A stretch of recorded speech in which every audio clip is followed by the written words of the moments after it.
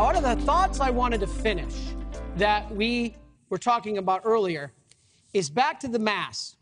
Because I said earlier that it's God offering God to God, but why is that important? It's because our whole faith can be summarized in a circle. And that is what Thomas Aquinas calls exitus reditus, the only Latin I'm going to give you. But all comes from God, all will return to God. All of our faith can be summarized in a circle. Now, when we came from God, what do you think of? Creation, right? So, the Trinity here, the first person of the Trinity, God the Father, we attribute creation. We were created. Now, it took Adam and Eve all of what, 10 minutes to get broken? It's kind of like your child when you give him a new toy. He'll break it within 10 minutes, right? That's what my dad used to say. He said, he'll have it broken pretty soon. Because I used to try to take things apart and put them back together, and then I'd break them. So, all of us came from God. We were created. Then in 10 minutes, we got broken. So, in the second act of mercy, that was the first great act of mercy, creation. Then in the second great act of mercy, after we got broken, God fixed us. How? He sent the ultimate repairman, his Son. And his Son repaired us. What word do we call it? Redemption. So Christ made us or fixed us, and we call that second great act of mercy redemption. Now, I have another question for you. I'm full of questions. Did Christ redeem all of mankind?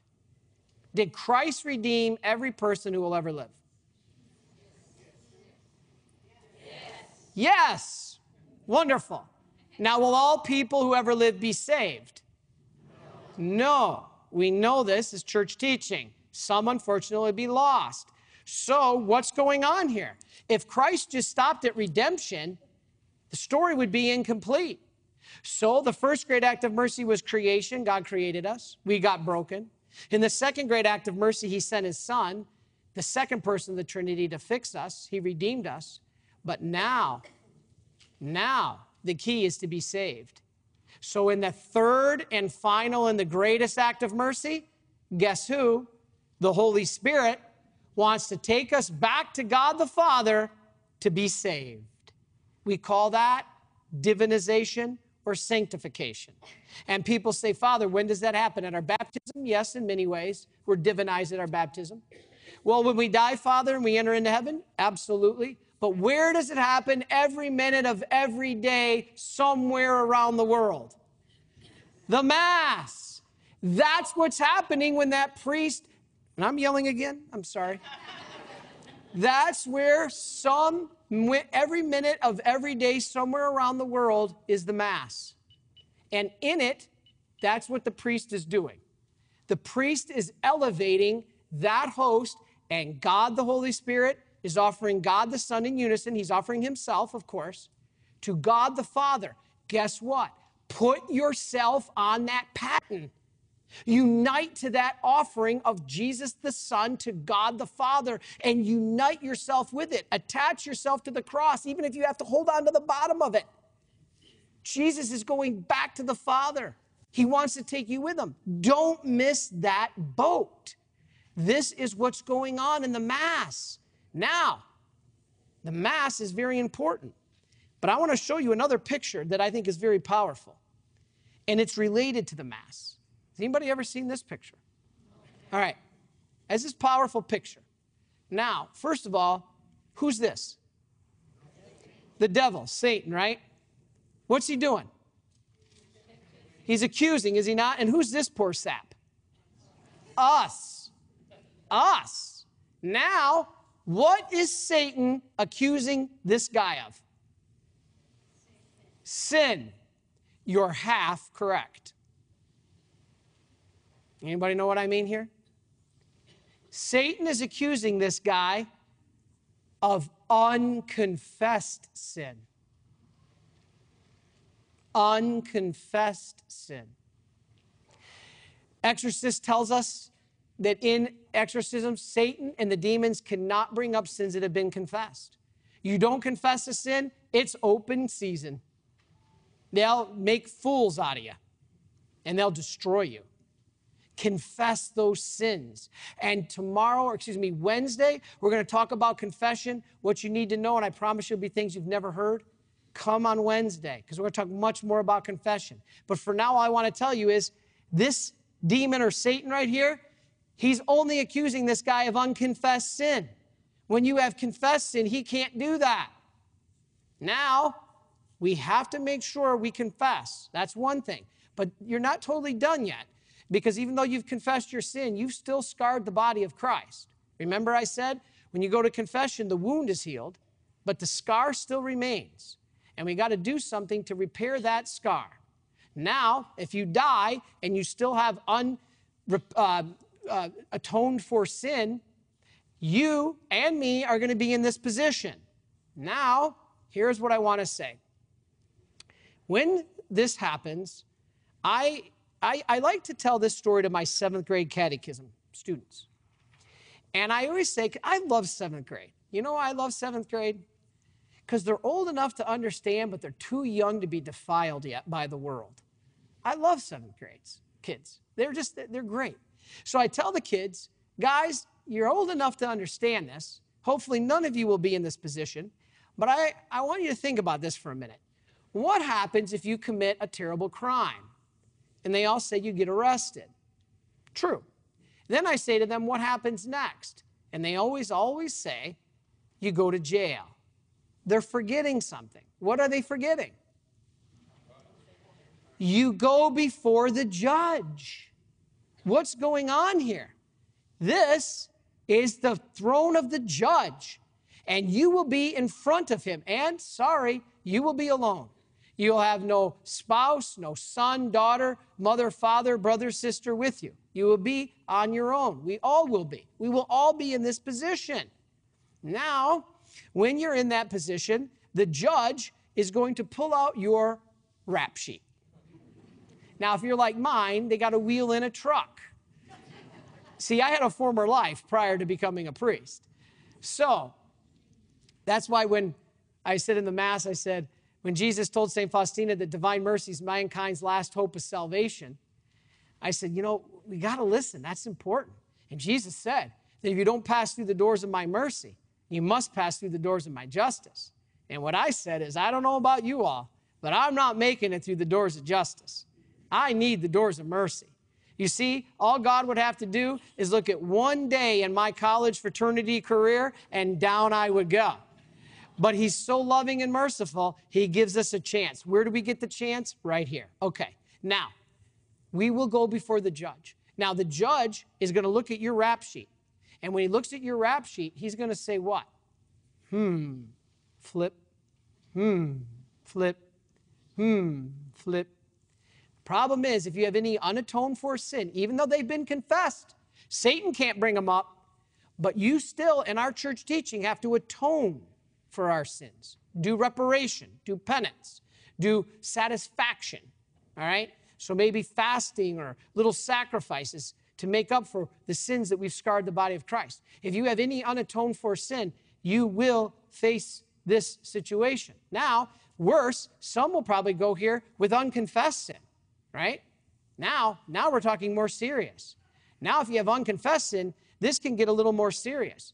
The judge could be flipping through. And if you have unconfessed sin, that judge has every right to look at you and say, in fact, even if your sin is confessed, the fact is we are broken. We are sinners.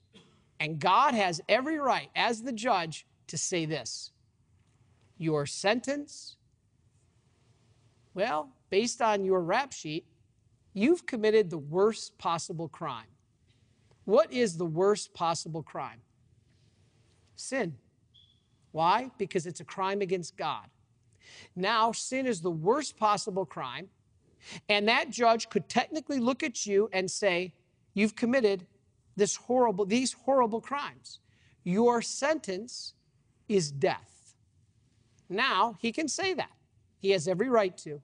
He says, you deserve the death penalty. You deserve to die for your crimes eternally. Now, you're sitting there. You're distraught. You're in front of the judge. All of a sudden, in through the back of the courtroom walks a man. Long robe, sandals, or bare feet, long hair, beard. You've never met him, but you've seen pictures of him, and he comes up and he stands next to you and he gives you the most beautiful look of love. And he basically, and again, I'm just using this as an analogy. This is not church teaching. Please understand this. I'm just giving you a 7th grade analogy. Okay? Now, he basically says, Father, Your Honor, I will take their place. Now, what are you going to do? Are you going to say, oh, awesome, I'm out of here? No. Our Protestant brothers and sisters, they got it right on the money here. You have to say, yes, I accept you. Jesus Christ is my personal Lord and Savior. Savior? Why? Because he just said, I'm willing to take your place. He is your Savior. So when you say, yes, I accept this gift, Jesus Christ, as my personal Lord and Savior, because he says, I will take your place, you have to first say yes. You have to accept it. You just can't say, I'm out of here. You have to accept it. The Protestants nail this right. We do have to say that. But here's the difference. The Protestants stop there. They think that that's it. That's all you have to do. Now, we Catholics believe different. And again, I'm just using an analogy here. I'm not saying that this is exactly what's going to happen. We don't know. What I am saying is it's like this. An analogy is an illustration, a comparison. So what's going to happen, I believe in one sense, is you say, and who wouldn't, yes, I accept you, Jesus, as my personal Lord and Savior. You'd be surprised, some may not. Because when you die in the state that you live, if you've been rejecting God your whole life, you may not be able to say yes. This is why we have to pray for those who died not in a state of grace. But then the judge is going to say to you, do you accept this? You say yes. Now you're free to go? Not quite so fast. Because the judge is going to say, okay, in order to work out the details, we all got to meet back on Sunday morning at 6:45 or 8 or 9:30 or 11 or 2:30 or 5 or 7. You know what I'm talking about? The Mass, right here at Sacred Heart. That's the time of the Mass. So before you could go, the judge is going to say, we got to work out the details. And the details are worked out at the Mass. Why? Okay, let's look at this. Can you see this? It's a little difficult, but this is one of the most beautiful pictures you will ever see.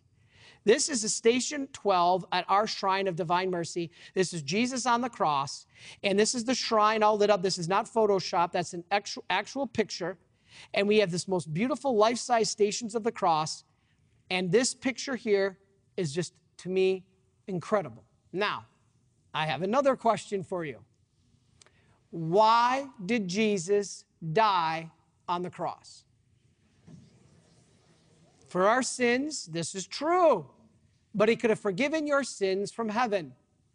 I heard somebody say, because he loves us. Is that true? Yes, but Jesus could have loved you from heaven. He did not need to die on a cross to say, I love you, and let you into heaven. Okay, getting closer. Atonement. What do we mean by that? And all those things that you guys just said are true. He loves us, absolutely, but he could have loved us from heaven. To forgive our sins, true, but he could have forgiven us from heaven. What you're forgetting is the big one. The penalty for sin, or Paul calls it the wage for sin, is death. When you sin or I sin, we deserve to die. Back to there. The judge is basically saying, you deserve the death penalty. You've committed the worst possible crime. You're a sinner. Guess what? Somebody's got to die. Now you have a choice. It can either be you, or you can accept this gift of him. Which one do you want? Well, Father, that's a no-brainer. We're all going to say, Jesus. Really? Truly? Well, wait a minute. Didn't that judge just say, in order to work out the details, I need you to come back at 6:45 or 8 or 9:30 or 11 or 12, 2:30 and 5 and 7? Why? Why? Because as a baptized Catholic, at the Mass, you are present at Calvary as Jesus is paying your debt for sin. As a baptized Catholic at the Mass, you are not re-crucifying Christ. You know, this is a very big misconception of us Catholics. I'll tell another quick story. I was for a while, when I was in North Carolina, it was my very first night in North Carolina. And I'm trying to go get some supplies in Walmart. And I'm walking through Walmart, and I have my Benedict cross on. Anybody know what a Benedict cross is? It's got the corpus of Jesus' body on the cross, and I'm wearing it around my neck. And this woman, God bless her, she sees me in North Carolina, and she says, "You must be Catholic." And I says, "Yes." And she says, "Why do you keep re-crucifying Christ? He is not on that cross anymore. Why do you crazy Catholics keep him on that cross? My Jesus is risen." This is a great point. And God bless her. I am not criticizing her. In fact, I don't see too many Catholics doing that. Do you see many Catholics going up to somebody worrying about their salvation? She was worried about my salvation. God bless her.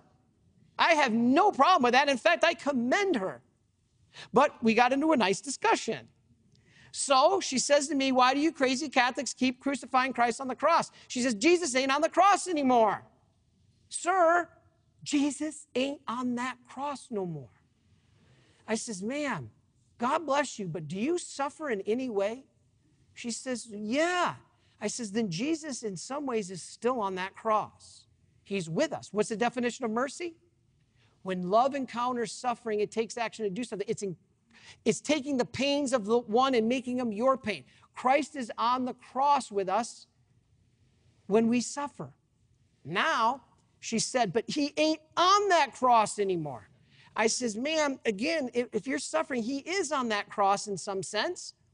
And she said this. She said, "No, he ain't." And I said, "Well, ma'am, can I ask you a question?" Now, it was Christmas time. I moved down there during Christmas. And I said, "Do you have a nativity scene?" And she says, "Yeah, actually, I got two." She says, "Yeah, sounds like a guardian angel, right?" She says, "I got two." She says, "I have one at home, and I even have one at work. And they don't even challenge me because they know my love for my Lord. And I have the little nativity scene right there in my office at work." And I said, "God bless you. That's awesome. So you got the little nativity scene?" She goes, "Yeah." I said, "You got the animals and the oxen and the sheep and the donkeys?" She's like, "Yeah." And I said, and you got the shepherds coming around or the wise men and they're offering the gifts to Jesus?" She goes, "Yeah." And I said, "And you got the Mary and the Joseph there?" And she's like, "Yeah, it's beautiful." And I said, "And you got the little baby Jesus in the crib?" And she says, "Yeah." And I said, "Ma'am, Jesus ain't in that crib no more." And she was like, she never thought of that. The point is, yes, we do not re-crucify Christ anymore, but Christ, when we are at the Mass, you are at Calvary as Christ is paying that debt for your sin. Now, as Catholics, this is what we are called to do. This is the way to our salvation.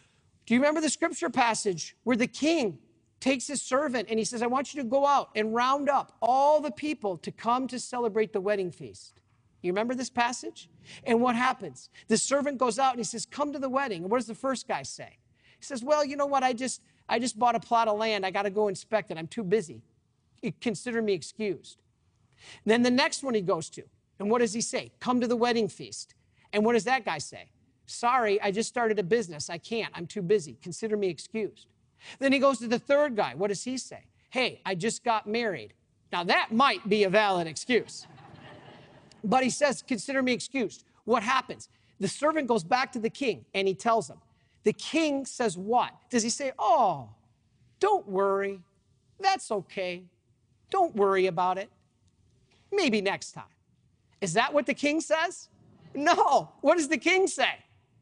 He was enraged. He says, I'm offering you the most beautiful gift in the world, and you don't have any time to come? Away with you. Throw them out where there's nailing, wailing, and grinding of teeth. Now, did the king punish those who weren't invited?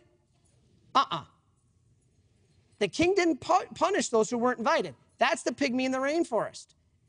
He wasn't invited, but God has his ways. God will give him that opportunity. I'm not saying he's totally left out in the cold. Not at all. God will give him an opportunity, absolutely, to be saved. But you have been given a ticket to the show. You have been given a ticket to the most beautiful wedding in the world. You've been invited. You have been invited. And so when you come, that's what the Mass is. And at that wedding feast of the Lamb, you come up and you meet your groom here at the altar, and it is consummated. You then go to the Mass, just like the judge said, go to the Mass, because at the Mass, your Savior is paying your debt to sin. What's the debt? Death. What's going on at the Mass? Pope Benedict says in the Mass, in his book, The Spirit of the Liturgy, Pope Benedict says it's like the roof opens up and heaven and earth ascend and descend, and they are united. And when you go to Mass, guess what? You, as I said, are at Calvary. You are present as Christ is actually being put on the cross to pay your penalty. And where is it happening? Here on the altar. This is the sacrifice of the Son to the Father eternally. It happens throughout all eternity. There's no time for God. God's outside of time. There's no past for God. There's no future for God. It's all happening at one moment. Christ is on this cross at one moment. Even though it was 2,000 years ago, you're there. And this is your salvation. This is your ticket.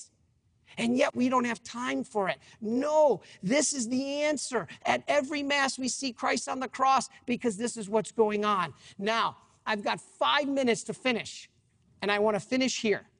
All right. What we have in our gift of our faith is something extraordinary. I want to start with this. God's mercy I've been describing in the Mass, but what about all those poor people that lived before the Mass? The Mass was not instituted until Jesus lived, correct? What about all the other people before him? Did they get mercy? Let's go all the way back to Adam and Eve. Did they get mercy? All right. Let's look at this. First of all, do we as Catholics have to believe that Adam and Eve were actually real people? Yes. Do we? Yes. Yes, you do. And I want to know, the national media couldn't get fast enough to the parking lot of the Boston Chancery's office when the scandal broke in 2002. I want to know where those same media people were when a few years earlier, scientists proved genetically out of the UK, and I think here in Cal State or somewhere, that, do you know, every living person in the world today, alive today, can be traced back to one woman. Did you know that? Every living person in the world today can be traced back to one woman. But you don't hear that. Now, the other thing people say, well, Father, we don't, the way we read the Bible, these are just stories. Okay, I got a question for you. Do you read, or do we as Catholics read the Bible as literally true? I heard some no's. I'm really getting you tonight. I heard some no's. I heard some yeses. Do we read the Bible as literally true? Yes. Now go home tonight and cut off your right hand. What do I mean? The literally true meaning is true. In other words, when Jesus said, if there's something in your life causing you to sin, get rid of it, this is literally true. We use the word literally in English differently than it's really meant to be meaned in the original language, or meant. Here's the thing. Literally true means that the message the author is trying to convey is true. Yes, we read the Bible as literally true. The message is, if there's something in your life causing you to sin, you got to get rid of it. Boyfriend, girlfriend, computer, whatever it is, you got to get rid of whatever's causing you to sin. Now, we don't read the Bible, however, as literalists, that we actually take a saw and cut off our right hand. So we read the Bible as literally true. If there's something in your life, get rid of it, but not as literalists, meaning we actually get a saw out. Jesus did use hyperbole. So back to this. I've been describing mercy in the Mass, but does mercy go before the Mass? Yes, it went all the way back to Adam and Eve. God's mercy is most seen in the Mass, but it goes back to the beginning of time. Now, as I said, with my last few minutes, what was the problem with Adam and Eve? What did Adam and Eve do that got us in a pickle? They sinned. Yes, this is true. But was that the real problem? Yeah, it was the basis. But the real mess is what happened after. What happened after? First of all, did Adam and Eve ask for God's mercy and forgiveness? No, they didn't. Did Adam and Eve be merciful to each other? No. Now, Adam, there's a real man. Remember when the Lord said, "What have you done?" And Adam says, "Whoa, Lord, it's the woman you gave me. It's her fault." I mean, we've been blaming each other from the beginning of time. You know, this 7th grader came up. I love my 7th graders. He came up to me and he says, "Father, did you just hear that they just discovered some new documents and written in the Dead Sea Scrolls that detailed more about Adam and Eve?" I'm like, "Really?" I was like, "No." And he said, "Yeah, Father, they got this all documented now." And he says, the news is going to come out. You're going to hear about this shortly. I said, "Whoa, so what did it say?" He said, "Well, basically, they got written documentation of the story of Adam and Eve in much more details has been passed down." I said, "Really?" He said, "Yeah." He said, "You know, in fact, Adam, after they were kicked out of the garden, Adam was walking in front of the garden with Cain and Abel." And he said, "Father, this is now known." I said, "Wow." He said, Adam was walking with Cain and Abel outside the garden. They had already been kicked out. And Cain and Abel went by it, and Abel looked in, and he said, "Man, Dad, this is incredible. Look, it's paradise. I mean, there's no suffering, there's no work, there's no toil, there's no sweat of the brow, and here we are hoeing and raking and doing all this." And I'm sitting there listening to this kid. I'm like, "Okay, keep going." And he says, "Yeah, Father." And he said that Abel looks into the thing, and he says, "Dad, did we really used to live there?" And he said, "Yeah, son, we did." He said, "Dad, look at it. It's beautiful." He said, "Now we don't get to go in." He said, "No, son." He said, "Dad, what happened?" And he said, "Your mother ate us out of house and home." I was snookered by a 7th grader. So anyway, the big problem for Adam and Eve, yeah, they sinned, but what happened afterwards? They didn't ask for God's mercy. Did they be merciful to each other? No, they blamed each other. And did they completely trust God? Did they trust God? No. And please come back Wednesday. We're going to talk a lot more about trust. But what did they do instead? They ran and they hid. Now, the problem with Adam and Eve, yes, they sinned. But a real problem was the fact that Adam and Eve didn't know their ABCs. The message of divine mercy is not optional. People hear divine mercy, they think of the devotion, which is what we're going to talk about on Wednesday. They think of the chaplet and the novena and the feast and all that. What they don't realize is that the message of divine mercy is actually, according to Pope Benedict, the nucleus of the gospel.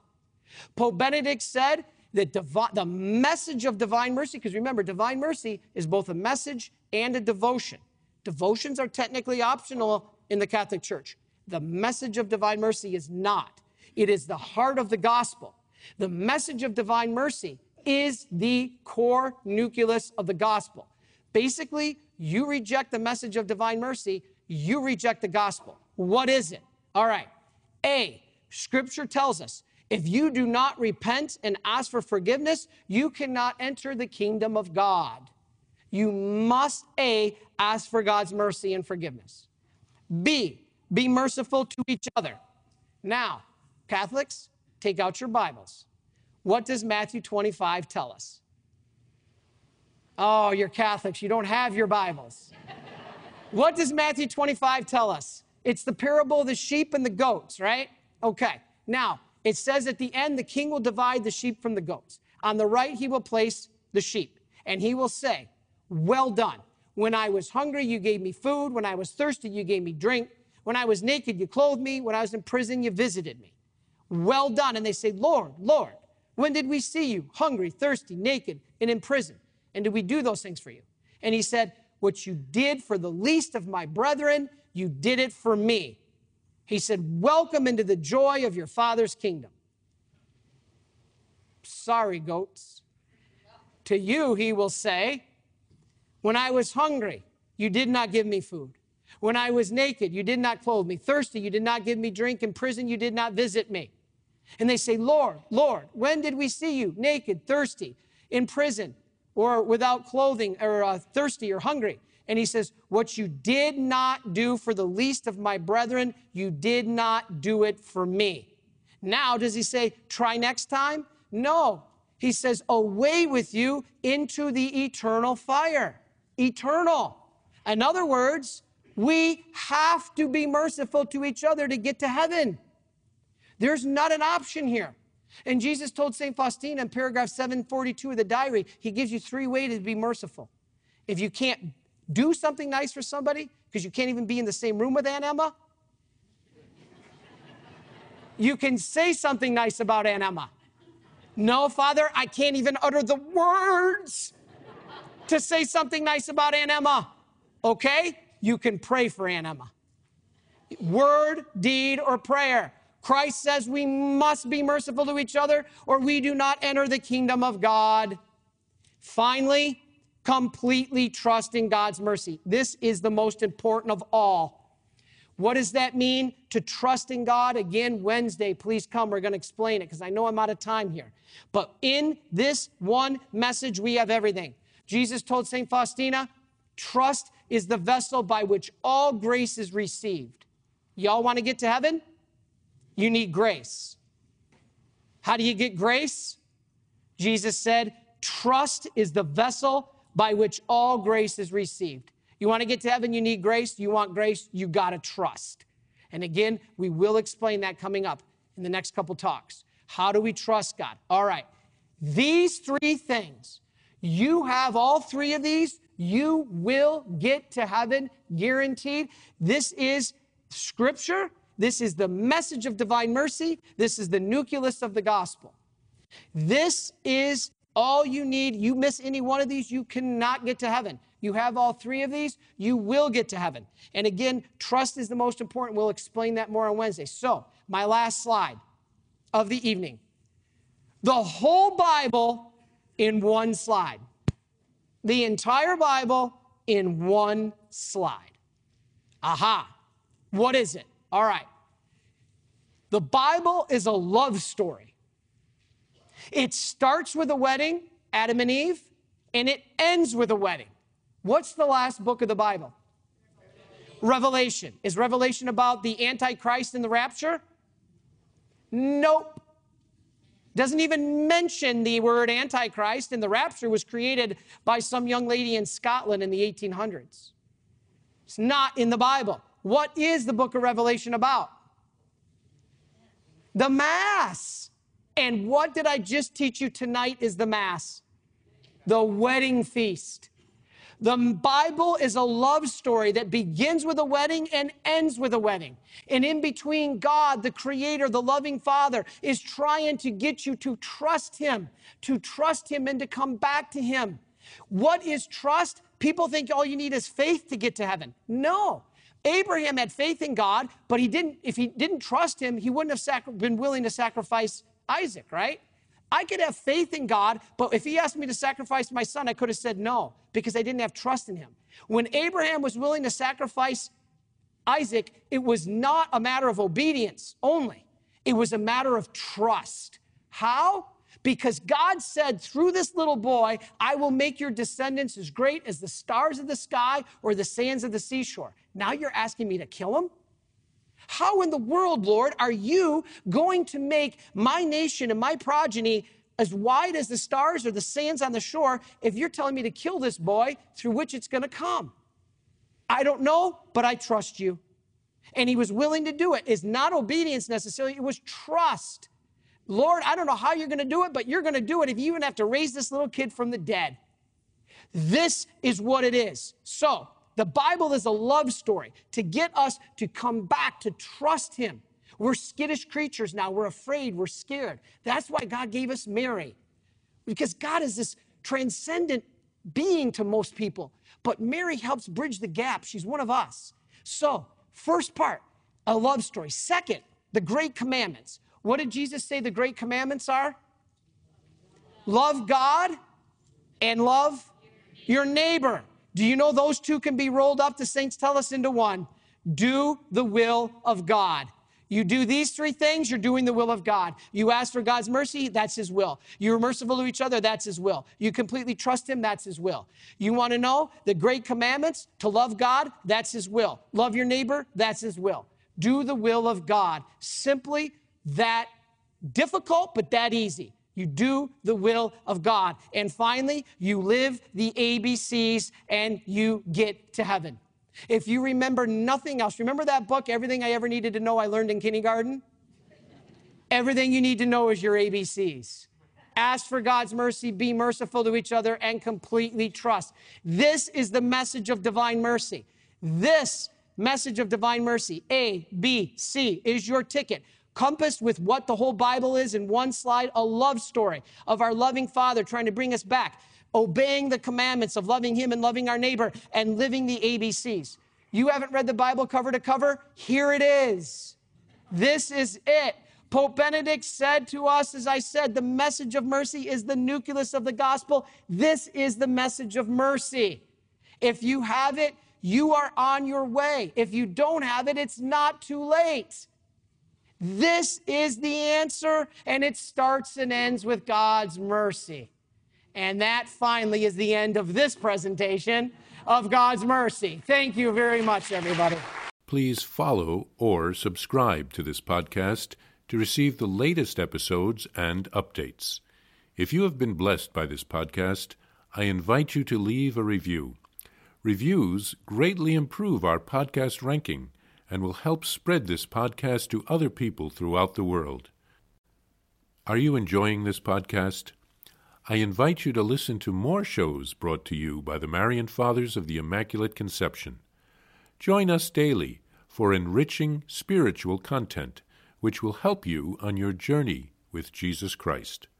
Simply visit DivineMercyPlus.org for a complete list of our shows. That's DivineMercyPlus.org. Are you a Marian helper? Join our Spiritual Benefit Society and start sharing in the graces of all the daily masses, prayers, and good works of Marian priests and brothers all over the world. Sign up is free and easy. Simply visit micprayers.org. That's micprayers.org. Thank you, and God bless you.